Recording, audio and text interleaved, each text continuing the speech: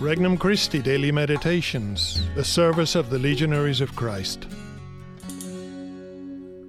An RC Meditation for June 3rd, 2021.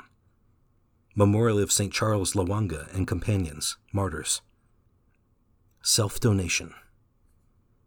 From the Gospel of Mark, chapter 12. One of the scribes came to Jesus and asked him, "Which is the first of all the commandments?"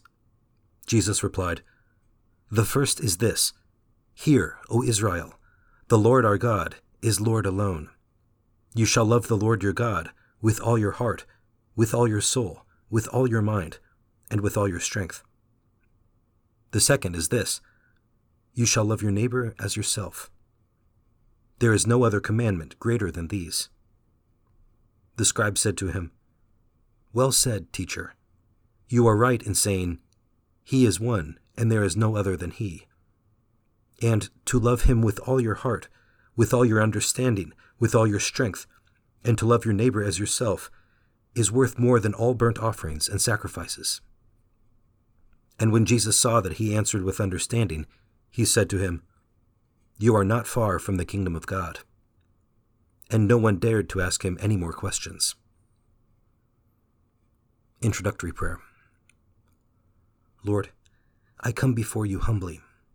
As one who has frequently fallen into sin, I am aware of my weakness. Your great love, though, assures me that your grace can keep me on the path to holiness. Petition. Lord, help me live according to the New Testament. First reflection. Getting beyond myself. A scribe asks Jesus a pointed question and assumes that there is only a one-step answer. In fact, Jesus goes beyond a one-step response and links love of God with love of neighbor. Whoever says he is in the light, yet hates his brother, is still in the darkness. Christianity is not strictly a me and Jesus affair. Such a faith can fall into self-centeredness and disdain for the world. We are called to be leaven in the world, to bring light to the darkness. Jesus wants us to be his arms and legs and voice in the world. Am I content to say prayers and make weekly mass, but to do little else?